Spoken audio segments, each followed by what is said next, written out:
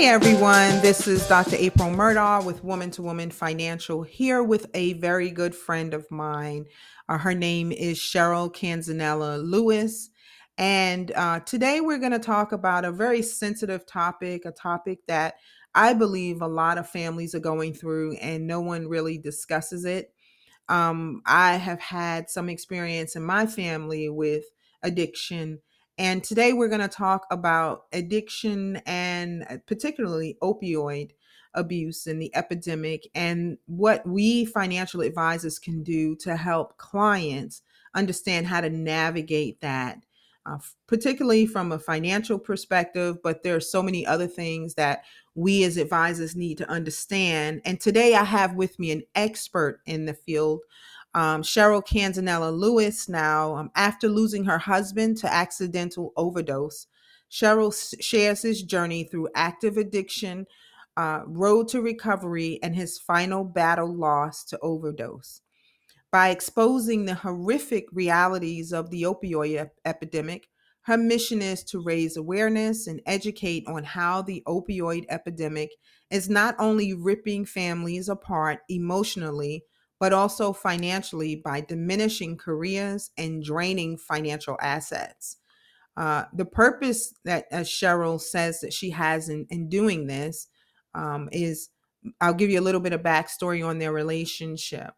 She says, we crossed paths 5 years at 5 years old and became friends at 16 and fell in love at 27. Colin was the light of my life and my soulmate. And for years, he fought to overcome addiction that started with a prescription for pain.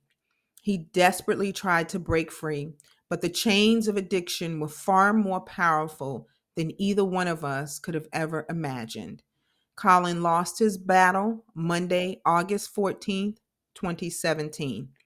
We both suffered and struggled in silence for so many years that I can no longer stay silent. She says by sharing her story with the community, her peers in the financial services industry, businesses, pharmacists, health professionals, and more, her goal is to bring awareness to the realities families and businesses are facing, to educate about the financial burdens of the opioid epidemic, and to be a voice for those still battling to fight their way through. So Cheryl has not only just had experience as a partner, a wife of someone battling this serious addiction, but she is also in our industry.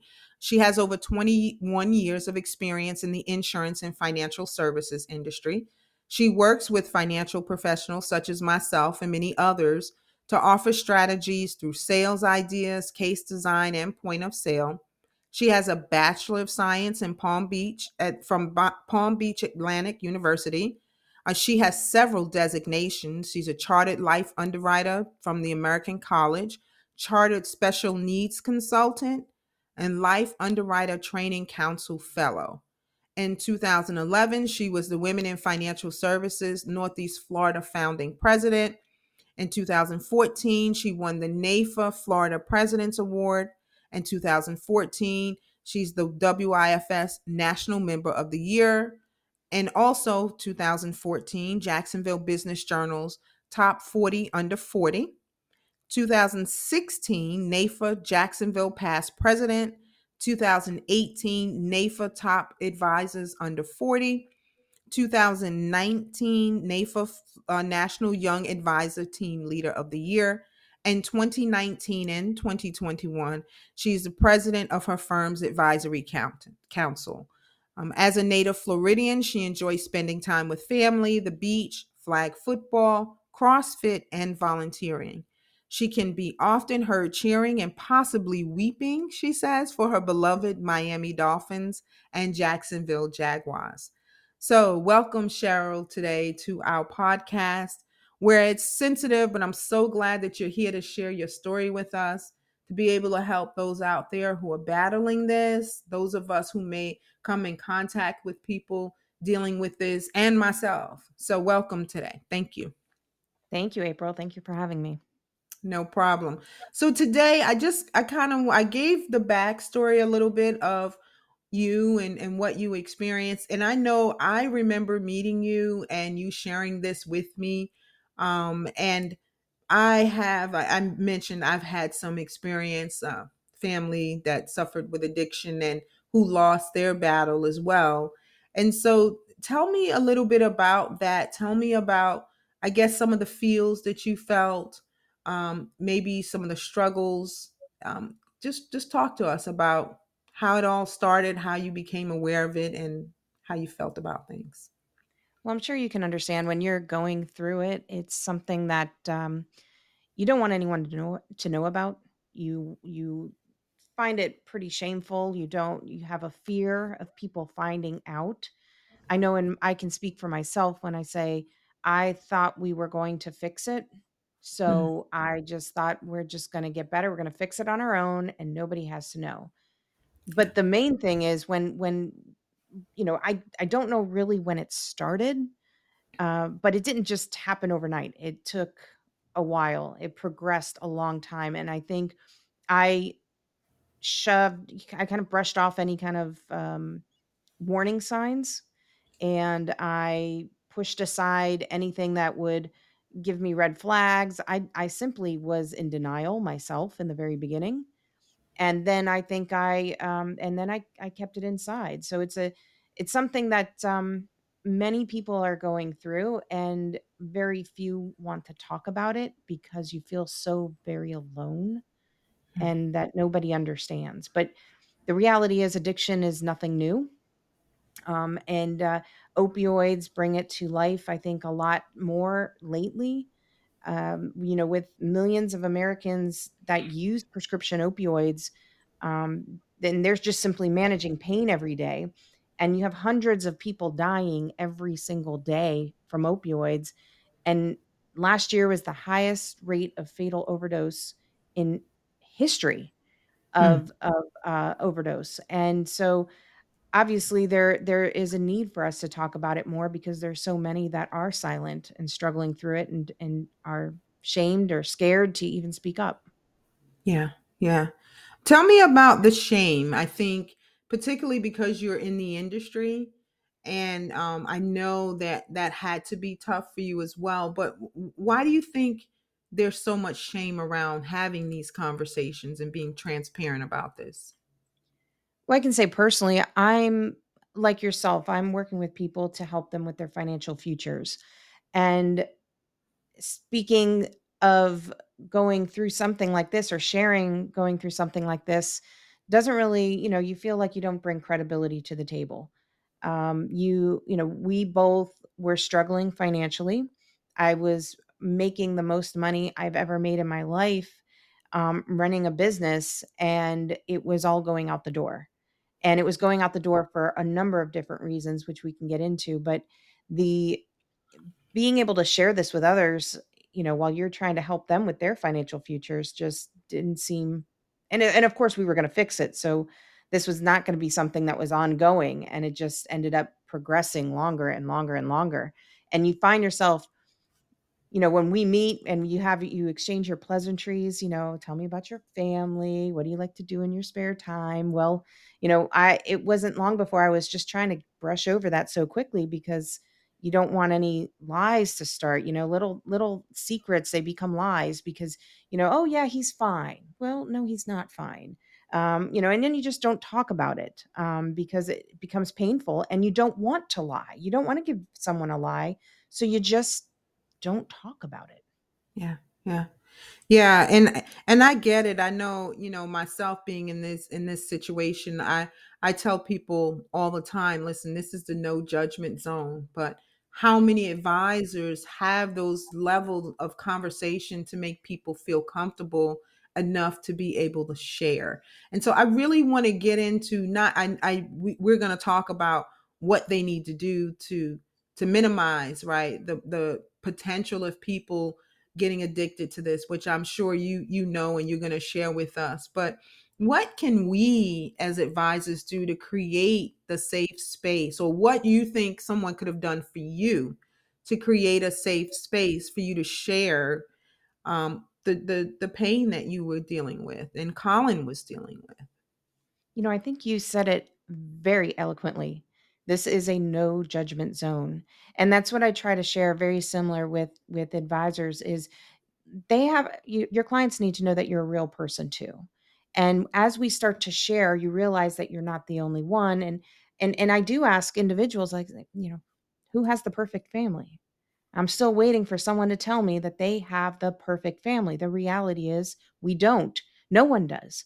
And Mm. so when you can get real and share and be vulnerable yourself, your clients are more likely to be vulnerable to you as well.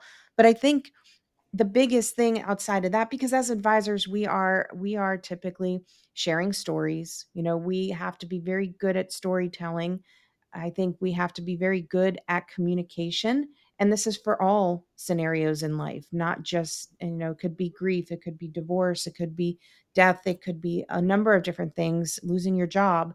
So it's not just talking and sharing with your clients that they can share with you, but if your clients are in denial themselves, they may not even recognize it, that there's a need to share with you. So it's uncovering that why would clients want to talk to you as an advisor? Well, as an advisor, it's not just about saving assets, and it's not just about um, trying to save the money, but it could be your clients need liquidity.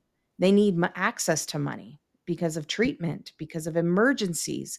And so, clients, if they don't come to you and tell you this, they might pull money out of an IRA when they would be penalized.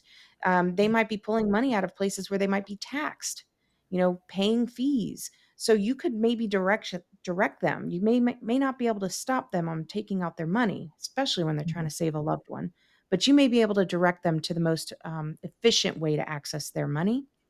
And then, of course, if you've got individuals with a son or daughter going through this, and if they don't have the right language set up in their trust, it's not about saving the assets, it's about saving a life. Because if that money transfers into the hands of someone going through substance use disorder, who knows what they're going to do with that money? And they're Yeah. certainly not gonna listen to an advisor at that time when they have their hands, and we don't have language set up and, to restrict access or to limit access. Then you do a good job with helping us advisors understand how to implement that language in the work that we get to do. I don't want you to give away what you do, because those of you out there who may be in the industry need this help. So I would encourage you, if you're listening to this and you're an advisor, reach out to Cheryl, and at the end we'll share her information, so you can learn how to implement and have these tough conversations with your clients to kind of uncover some of the things that they may be dealing with. But Cheryl, would you give us an example of what should someone say? What could we say to someone to ease the pain, but help them to get the access that they need, and help them know that we understand and we're a supportive, caring advisor? What should we do? Some examples, if you don't know how to bring it up, and it may be uncomfortable to say, but that you see something wrong, maybe you see too many withdrawals out of an account, you see their debt racking up, and it may be uncomfortable for you to say, hey, I think, there might be an addiction in the family. That may be a little bit too much. So you might say, hey, I see some withdrawals coming out of the account. They're concerning. And this could be open up to other issues as well, not just addiction. But you would ask, that's concerning me. I would love to talk about it, find out what any issues that may be going on. But you also might want to share that, hey, by the way, when we're doing our annual review, I just want to let you know I've been helping a lot of clients lately that are going through this opioid epidemic. Have you seen what's going on in the news? Have you seen the Netflix series lately? I mean, this is happening right here on Main Street. This is happening in our hometown. And, I am helping some of my clients with this right now and helping them navigate through this financially.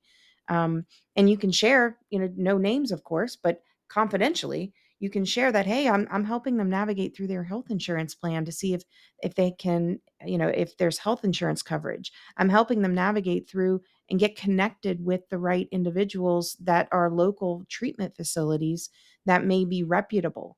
I'm helping them navigate through this or that. And so you can share what you may be doing with other clients as an example to make them feel more comfortable and the reasons why. I think it's important for advisors and us to talk, but it's important for our clients to be aware of how important it is to talk to us as advisors, because the financial impact could be devastating. And especially to your current living situation and your future legacy, your children's legacy, your children's retirement plans, and savings and investments.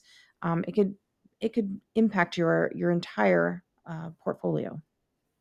So from what I'm hearing, and you bring up a good point, we should always have this as part of our quote unquote service offering. Like we should implement this in our conversations with people. So it seems like it is our responsibility as an advisor to some extent to let them know that, hey, these are the things that we do, these are the people that we help, and then shut up and listen and see if it triggers something in someone.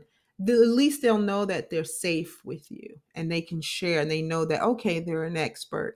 I will say I find a lot of that with women in divorce. Once I share my story of, you know, my story, don't need to go into it now. They're like, oh, I get it. So Mm. by the way, I'm filing for and it starts to come out. So that is a very important point, because I too was struggling with how do I ask that question? I have a client that has completely drained her accounts in the last year and a half that we've had them, complete retirement. And I saw it happening and I'm calling and I'm checking, but I like the way you told us that. So that's a good point. So tell me, like, what when we talk about the whole prescription and the pain, obviously people are dealing with pain, physical pain. It starts out that way. And then they are prescribed these prescription drugs. Tell me, what do you think the industry needs to do to stop some of the abuse that's going on? What would you suggest?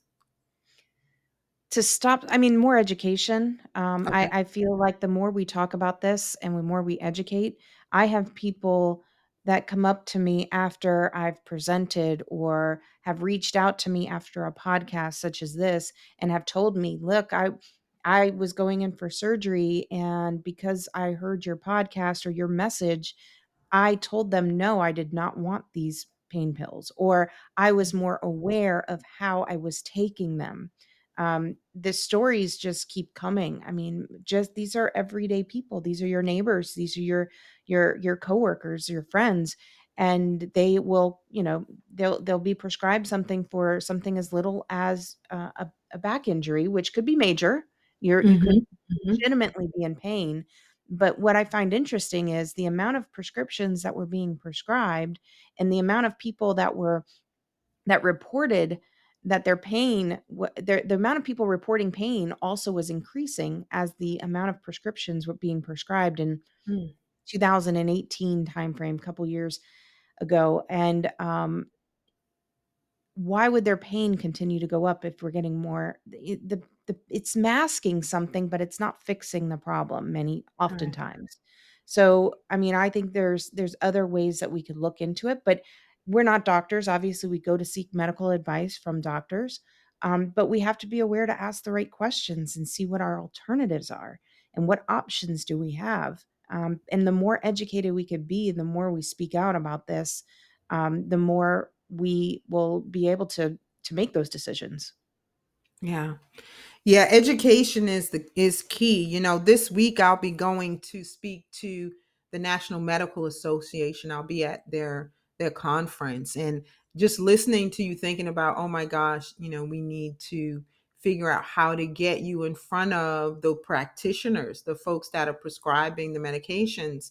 I'm sure you saw the Netflix special, and you saw, I mean, I watched that in a weekend, and all I thought about was you, and all I did was just cry. But it's something that you said just now was the prescriptions are going up, but so is the need. People are still in this much pain. So obviously the prescriptions are not doing what they needed to do. And in the special, it was talking about how the industry was prescribing the drugs and of course increasing the dosages, which increases the dependency on the drugs. And so that is, herein lies the problem, right? And Mhm. so Nailed it. it's just so sad. But tell us, when you said, you did mention, the money, the financial aspect, the things, the money going out the door, and what do you think? Should you have done anything different? Could people do anything different when they have someone dealing with this? Well, I held it all in, so I did not seek advice or help, which I should have. But I ultimately enabled him. I enabled him by still providing him, with the roof over his head, clothes on his back, food in his stomach. I mean, he was comfortable enough to continue living the path that he was on. And from a financial perspective, you don't realize how much things start to add up. Not only was there theft and stealing and, countless trips to the pawn shop to recover heirlooms and items that are irreplaceable, but you've got expenses for things that weren't keeping up with, like, if there was a car accident or registration for a vehicle you didn't register, you got fines and things that you don't consider when you're putting together your budget. You're also not considering how much, you come home and you want to order in from, DoorDash or, Uber Eats. That, I mean, that stuff adds up because you're not cooking dinner. You're not sitting down for dinner, you're not cooking meals, you don't have the time or the mental capacity. So you're spending, your budget is out of the water for spending for eating. Then you've got help. These treatment facilities cost, 30, $40,000, and that's for 30 days. And if you don't have insurance, you're paying out of pocket. They might work with you, but I personally, we spent $20,000 and he didn't even stay in there for 30 days. Mm, So you can see this adds up over time. And treatment, most people go into treatment and they go right back into treatment because it takes a lot longer than 30 days. And when you talk about, middle America, which is, our clients that we serve, most of us are not working with the ultra, famous and the rich, the high net worth individuals. And even if we are, they have the means to focus on getting help. They don't have to worry about keeping food on the table and keeping the lights on, right? So they're the ones focusing on this, and they have an unlimited budget for that, but even they are losing this battle. They're not, I mean, talk about Prince and Tom Petty. Both of them died from fentanyl overdose or overdose involving opioids. um, and our middle America, they're just trying to keep dinner on the table. I mean, so people that are actively going through addiction may actually be taking the pills, not really realizing how quickly they're, going through this and having to work every day, how yeah. quickly that can become an addiction. Yeah, that's tough. That is, yeah. And we see it more and more. It is just more prevalent what, middle America is going through. And we don't even have, like you said, the financial resources that those that have significant incomes, like NBA stars and musicians and that sort of thing. So looking back, right, as an advisor yourself, and then now putting yourself in the role of a client and having an advisor. So if you had someone like me working with you, even before, what would you want? Like, what do you think? I know you've given me the language and the conversation, but what would you have liked them to do for you? So I can tell you personally, I'm not in health insurance, but I think if we were to look at our health insurance, we can figure things out and we can go through what benefits that we have available. Um, I was just in a fog. I was in a cloud, and if I had talked to someone and said I need help, could we have navigated through benefits together? Mm, Could we have navigated through the availability of what's available through government? The government does provide free benefits. Even the affluent have access to these governmental benefits that are out there. And the affluent might not always have um, insurance on their children. Their children might be grown adults and they don't have a job and they're going through this. So they do need to help to access instead of pulling money out of their own accounts to help their Mhm. child. Um, so and I've been in the financial industry. I'm going on 24 years, and I own everything I sell because I believe in it. Mhm. And when my husband passed away, he passed away with no life insurance. Mm.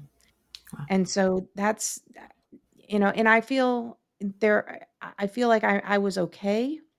But, there are families that, can't get by because one spouse that they lost their father or their mother. And it can devastate the entire family if you don't have proper foundation of life insurance set up.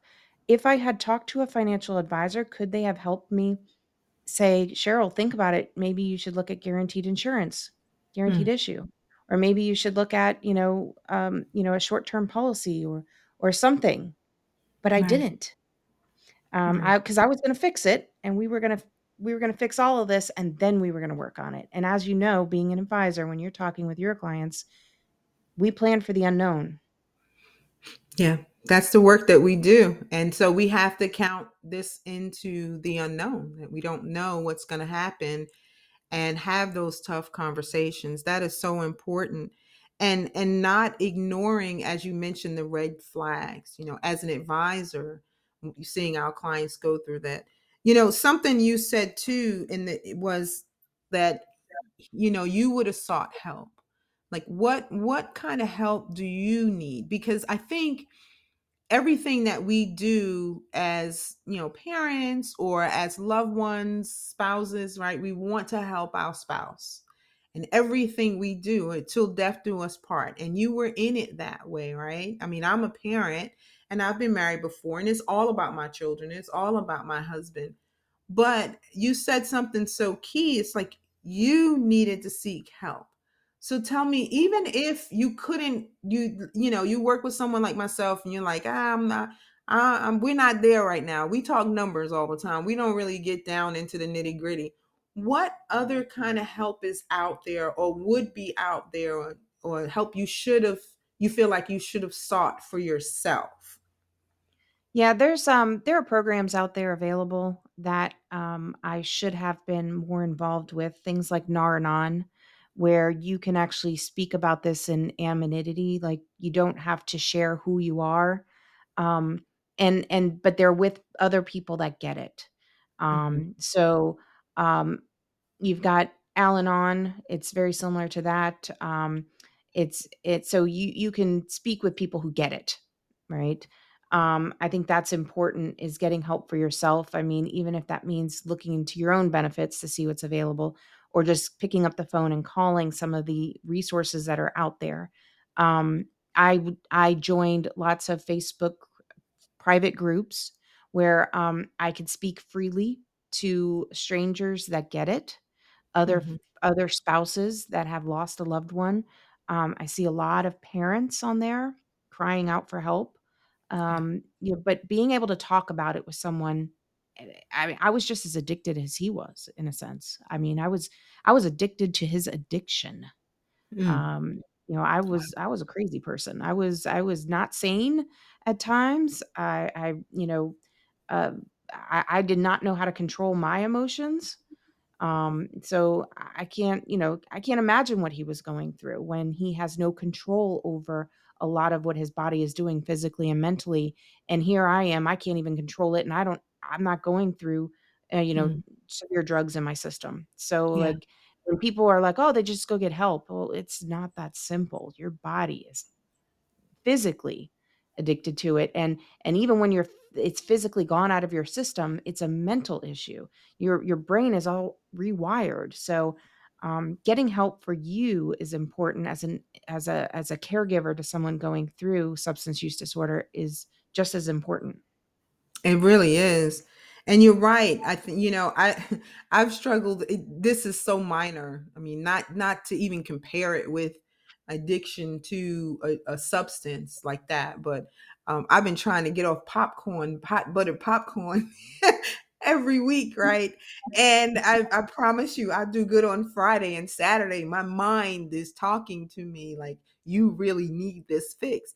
And I know that it is very minor in comparison to something like that. I don't even know. I don't pretend to know what addiction feels like on that level where it's self-destructive and but it could be. I mean, popcorn and diabetes, we won't even go there. But my point is that you explained it so good. We don't know. You're out of control. You're out of your body, you're out of your mind, your body is controlling you. And it's if it's tough to lose weight, just think about, or tough to pull back from popcorn. I can't even imagine what someone is going through. And so you said enabling him.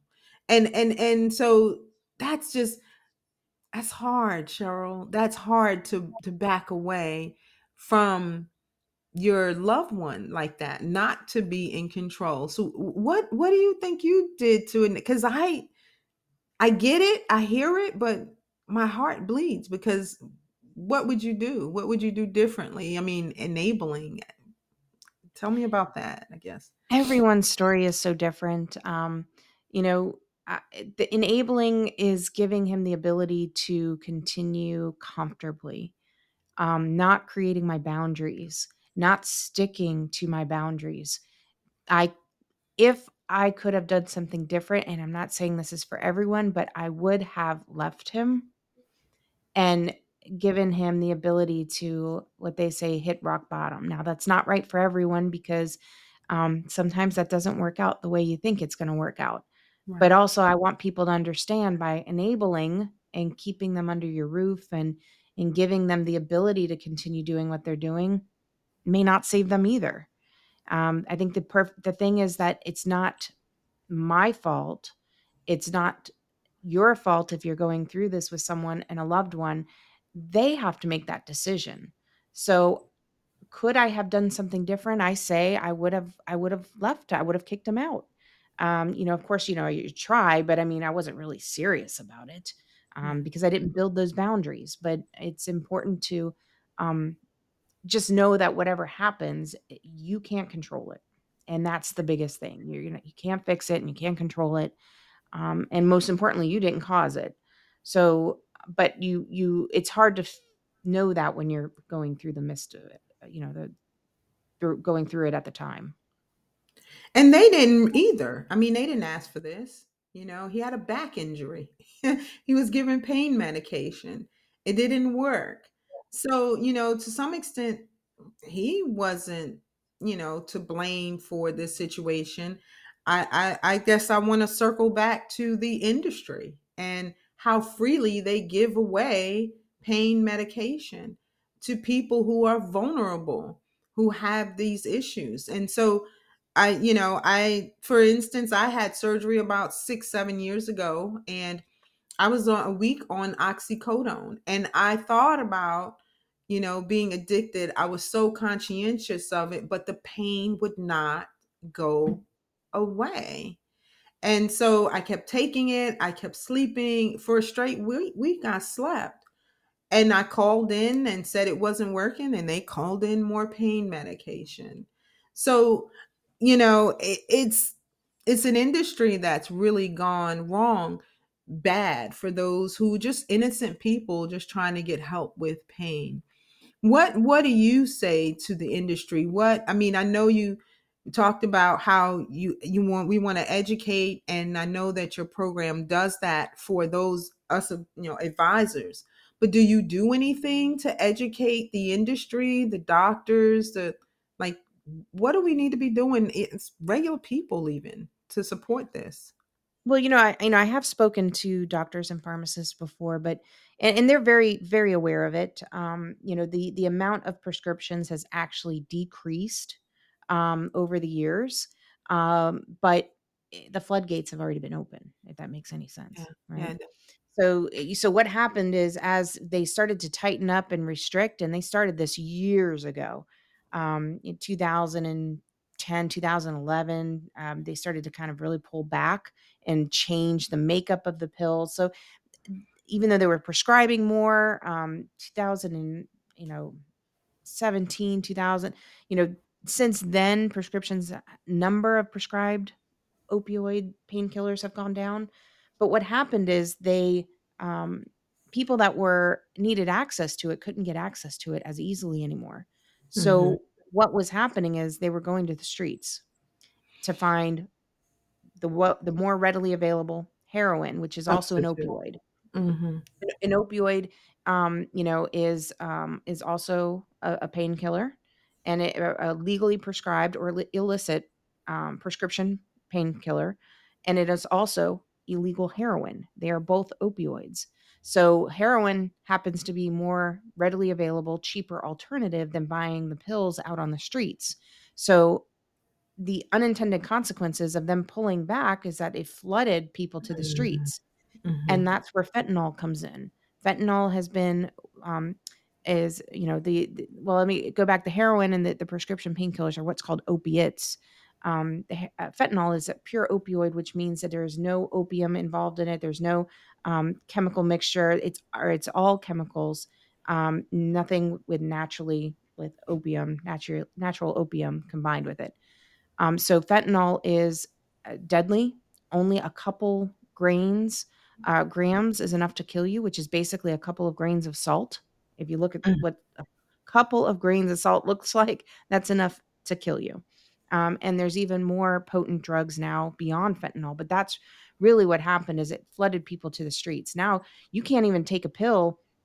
You think you're going to take some headache medicine from somebody and you ask it for you don't know what's in that prescription, or sorry, the over the counter drug that you might be taking for a headache. You don't Mhm. know what drugs have been put into other drugs and mixed with other things. You have to be very careful of what you're ingesting and where it's coming from.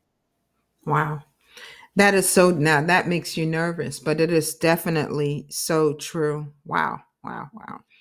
So the education that you do is extremely important. Tell us a little bit more about what you do, how you do it, who you speak to, and what your goals are. We stated your purpose a little bit earlier, but share with us whatever you want to share with us on this battle that you're on here. Well, I thought the first place to go when I wanted to speak up for the first time was my peers in the financial industry. And what I realized is, I started this journey just wanting to share that Colin, who he was, as a person, not how he left us. And I really wanted people to see that he was a good person. And what I started to realize is although I had people connect with me to say, "I get it. Here's what's going on in my family," most of my industry really wasn't aware of how this really hits home and how this hits home with their clients. So I felt I needed to be a voice to educate financial professionals. And of course, it's morphed into a couple of different directions since then. But the main goal is to help advisors understand what the red flags are, how to identify this, how to communicate about it with their clients, how to provide local resources, and and then what strategies do they want to implement with their clients based on this. Um, I think some of the red flags when we talk about from the very when we first started talking and talking about that increased debt or changes in spending habit, those are the obvious things that advisors are very well aware of that could indicate things like senior financial fraud or exploitation, or other, gambling or other issues that might be going on within the family, missing appointments, distractions. Again, these are all things that we could see. But there's some red flags that you may not be familiar with, like reading between the lines, right? Read between the conversations. What clients have two kids and now only really talk about one child? They kind of Mm. brush over the other, right? Mm. It could be a number of reasons why they do that, but oftentimes it could be because they're struggling with things like addiction. How many of your clients are grandparents that are now raising their grandchildren? Mhm. Again, there could be a couple of different reasons why, but oftentimes they're doing it because their child either passed away or has run off or is going through addiction or is in treatment. And so, from a financial standpoint, if they're raising new kids, I mean, that might put a little bit of a change in your financial plan for retirement income planning. Hmm. Um, so, I think, and we call that grandfamilies. Hmm. Um, so, there's a couple of things that to look at between um, the obvious red flags. That is cool. That is good to mention because yes, I think we do think of things very black and white sometimes in our world, and we don't take the time to read between the lines. All of a sudden you're raising kids that grandkids and they can't travel anymore, and all of a sudden, they're not talking about their eldest child. So that is very important. And local resources. You talked about us knowing what those are and how you help us understand those local resources to be able to support our clients and I guess ourselves, and you support us as advisors. Is that correct in terms of what you do? Yeah, I mean, if you think about it, as advisors, we build strategic alliances with CPAs, attorneys. They're experts in their fields. Why wouldn't we have connections with our local therapists, people that are maybe local treatment centers? Have an idea of some of the treatment facilities that are out there that could be someone you could refer to, or they could be a resource. You're not the expert, obviously, in any of this, and it's important to know that it's okay to refer out and to get them connected with the experts that are in that area. That's so true. I can't tell you the number of women I've referred to therapists, and therapists have referred to me because they may be dealing with things related to finances, or they may be come in my office dealing with things that I am not equipped to support them in on an emotional or mental level, and I refer them out. So you're right. Developing alliances beyond what we think is normal is a great way for us as advisors to support our clients. I mean, if we want them to trust us with all of their resources, their financial resources in particular, then they should also be able to trust us with these other life things that can impact those financial resources. So that is great.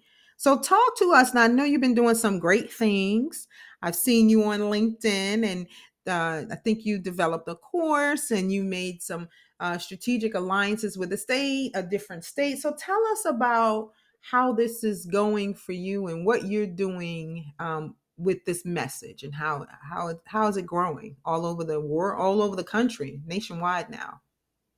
Well, like many states, the state of Ohio has been pretty hard with overdose deaths and substance use disorder and addiction.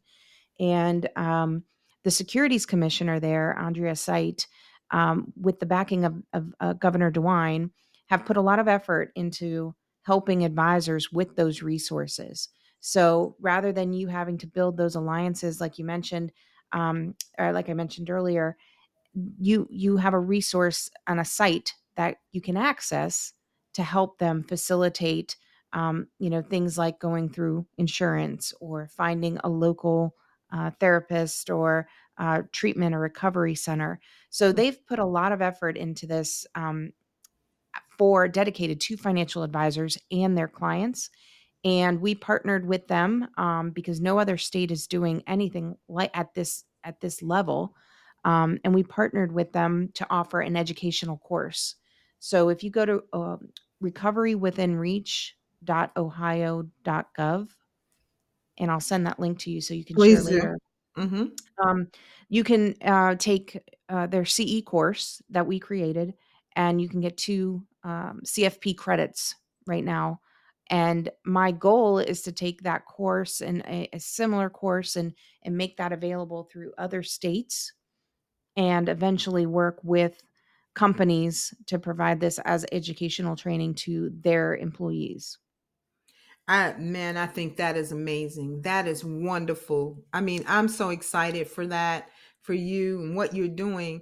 And yeah, we need that in Florida. But what would even be more cool, I think, is as part of the insurance licensing course, maybe, or some of the CEUs for insurance licensing. Because you mentioned earlier that you didn't have insurance, right? And nowadays insurance has evolved in such a way that it's not just death insurance, but it could be used for some other things that you can access the money while you are alive.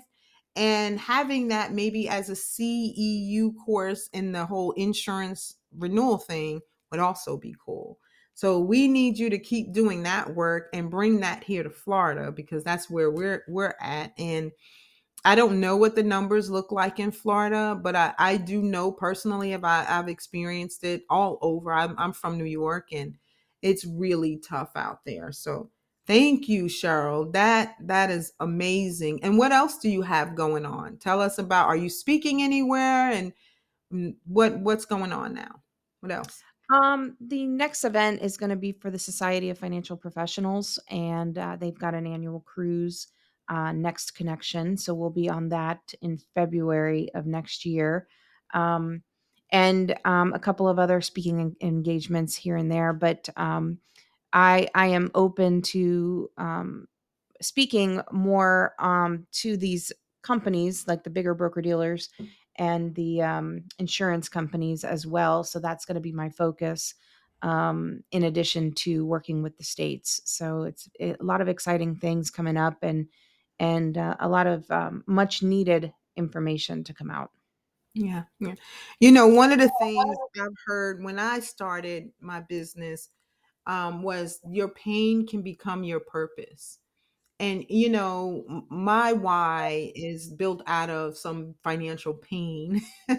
And you know, and I love the work that I do, but it is born out of the pain.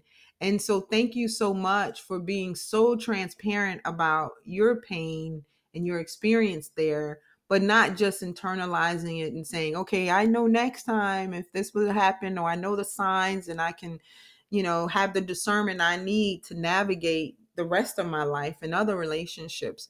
But by taking that pain and sharing it with others to help us advisors understand that it's more to the work that we do.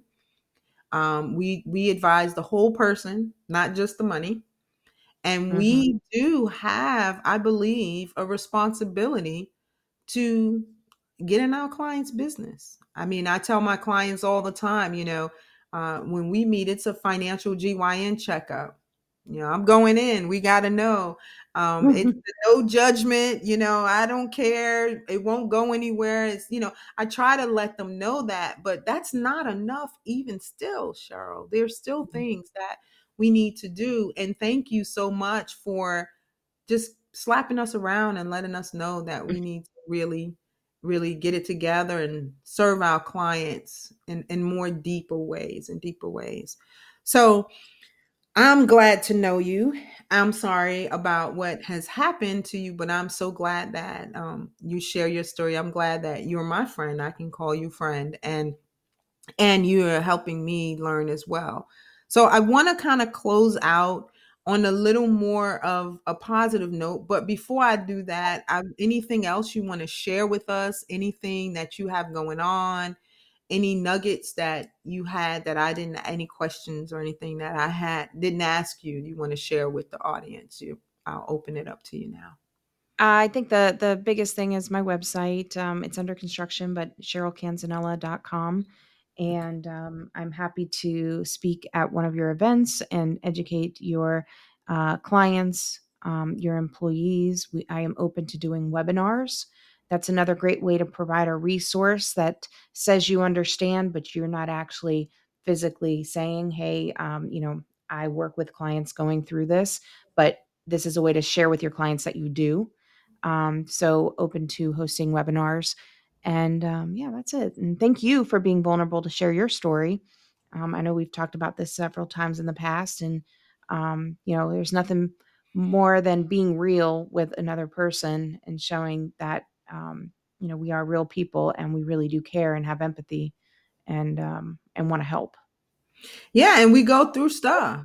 I mean, like, my financial life just wasn't pretty.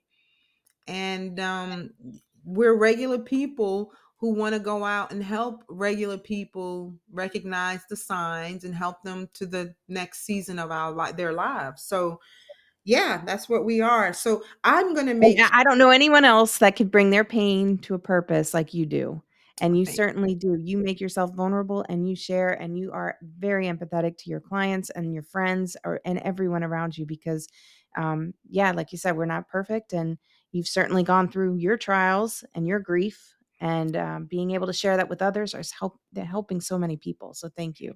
Thanks. I appreciate that. But yeah, so what I'm gonna do is Cheryl's gonna send us the link for the Ohio course.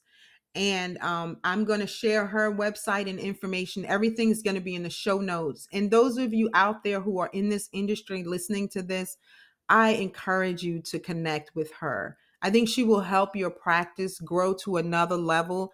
It will deepen the relationships with your clients. I think the depth of the relationship determines the how can I say, not the distance, but the time that you have them as a client, right? I mean, it's harder to lose somebody that's so invested in you and see that you're so invested in them, not just monetarily, but that you really give a care. And so I think Cheryl and the work, I know that Cheryl and the work that she's doing will help us to be better advisors to those that we are supposed to support and serve. So I'm going to put all her information in the show notes. I'm going to put everything there. Contact her. And if you can't get her, which will be impossible, you should be able to get her, you can definitely reach out to me and I will make the introduction for sure. So on a lighter note, I always ask these three questions, and I was a little bit late sharing this with Cheryl, so we're going to be patient. We're going to not judge her because I asked her the questions actually before we got on this podcast, you guys. So forgive us. But I am a big reader. I love reading. I love learning. Professional development is what I'm always about. And so knowing what she's gone through and just her life, now she has a beautiful baby boy. She has gotten remarried. She is just living the life of her dreams, and she's still able to go out and spread the message of, her first love, Colin, and then her initial love and husband. But today I want her to tell us about maybe a favorite book, a book that she likes. That's, I say, favorite book of all time. Maybe it's just the favorite book of 2023 or this month, whatever you're reading or what's got your fancy. Well, I have a ton of financial and industry books that are always on the list, but my one of my favorite books is Land Remembered by Patrick Smith, and it is about settlers coming here to Florida Mhm. centuries ago, and it takes you through their lives over time, through the wars, through settling and expanding, and all the way up to recent times with of the concrete jungles in Miami and the Mm, connections between the settlers and the American Indians and it's all based in Florida, so you can see a lot of the well-known areas in Florida, from Jacksonville to Palm Beach to the railroad and Henry Flagler, and you just see a lot of progression over time. And what that book, when I think of that book, and there's a series of books that follow it too. When I think of that book, it brings a thought, or it makes me think about quick how quick time goes by and our legacies. What is your legacy? Because, when you go from the guy that's managing and owns all the property down in Miami and, living the life, the high rise life and everything, and all the way back to the settlers and what that progression of their history looked mm, like, it's a blink of an eye. yeah. And so it just makes me, think about how life turns out and how quickly things and how much things change because it goes through death and marriage and babies and all this stuff. Mhm. So, A Land Remembered. Awesome. Um, yeah. Awesome. That sounds cool. Okay, I'm gonna make a note. I'm gonna read that. I'm gonna check it out. And let's say, do you have like a favorite song that you like to kind of get you going? You know, I'm a music So head. I'm never good with like remembering the song names and stuff. I just like if the song comes on, I'm happy. So I just thought Happy by, Pharrell Williams is like Oh, always an easy one, right? yeah, So and yeah. I was just playing that the other day with my son. So But I have so many of those, I don't know, songs that come up. I have no idea. But that was the one Well, that popped up in my head. that's a good, I think that's a good song. Just me knowing you and knowing this whole evolution and new season. I think that's a appropriate song for the season of life you're in now. Right. Yep. And I think that is fitting and that's so deserving of you. You need that happy and you're walking in that. So I'm excited for you. Any quote that you kind of try to live by or one that you just resonate with you a lot? Um, I guess if you go on my Instagram, I mean, I have a ton of just quotes. I'm always doing positive quotes, so there's so many that run through my head. I can't pick just one, Mhm. um, but I mean, something as simple as if it's meant to be, it's meant to be, or if it's meant to be, it will be. Mhm. But I can't think of one offhand. I don't use them ex- often, Mhm. but I do try to, uh, I guess, go through them in my. I don't know. I there's so many positive quotes that I put out there, but I can't think of one Can't on the top remember. of my head right now. No, what's So you meant don't to put me on be the will spot. be is good. What I like that one. I think that is so true. It's apropos. If it's supposed to be, it'll happen. All right. So, well, I know that your pain, it may sound real crazy, but we needed that. We needed you to experience that so that you could share it with the world, help other people go through their healing process, help your professionals and your peers understand one, what you went through, and two, how we can help people like yourself. So, I believe that's was meant to be. And now this new season of happy for you is deserved. And I'm excited about it. So I thank you today for sharing your story. I thank you for sharing your time. I know how valuable it is. And yeah, thanks for being here. And I look forward to seeing more of what you're going to do and how you're going to change the whole landscape of Florida when it comes to this thing. So I'm really excited to be a part of it, and I think we need to schedule a webinar. So we'll talk after about scheduling a webinar so that my clients, I'll invite my clients and those of you out there, if you want to connect with Cheryl to do a webinar for her to educate them on the red flags, things they can see, resources, however she does it. But I think just 40 minutes of her time helping you to understand is really what we need to get out there in our world, in our community. So thanks again, Cheryl. And I look forward to connecting with you soon on that webinar. Thanks, April. Appreciate You're you. welcome. Have a good one.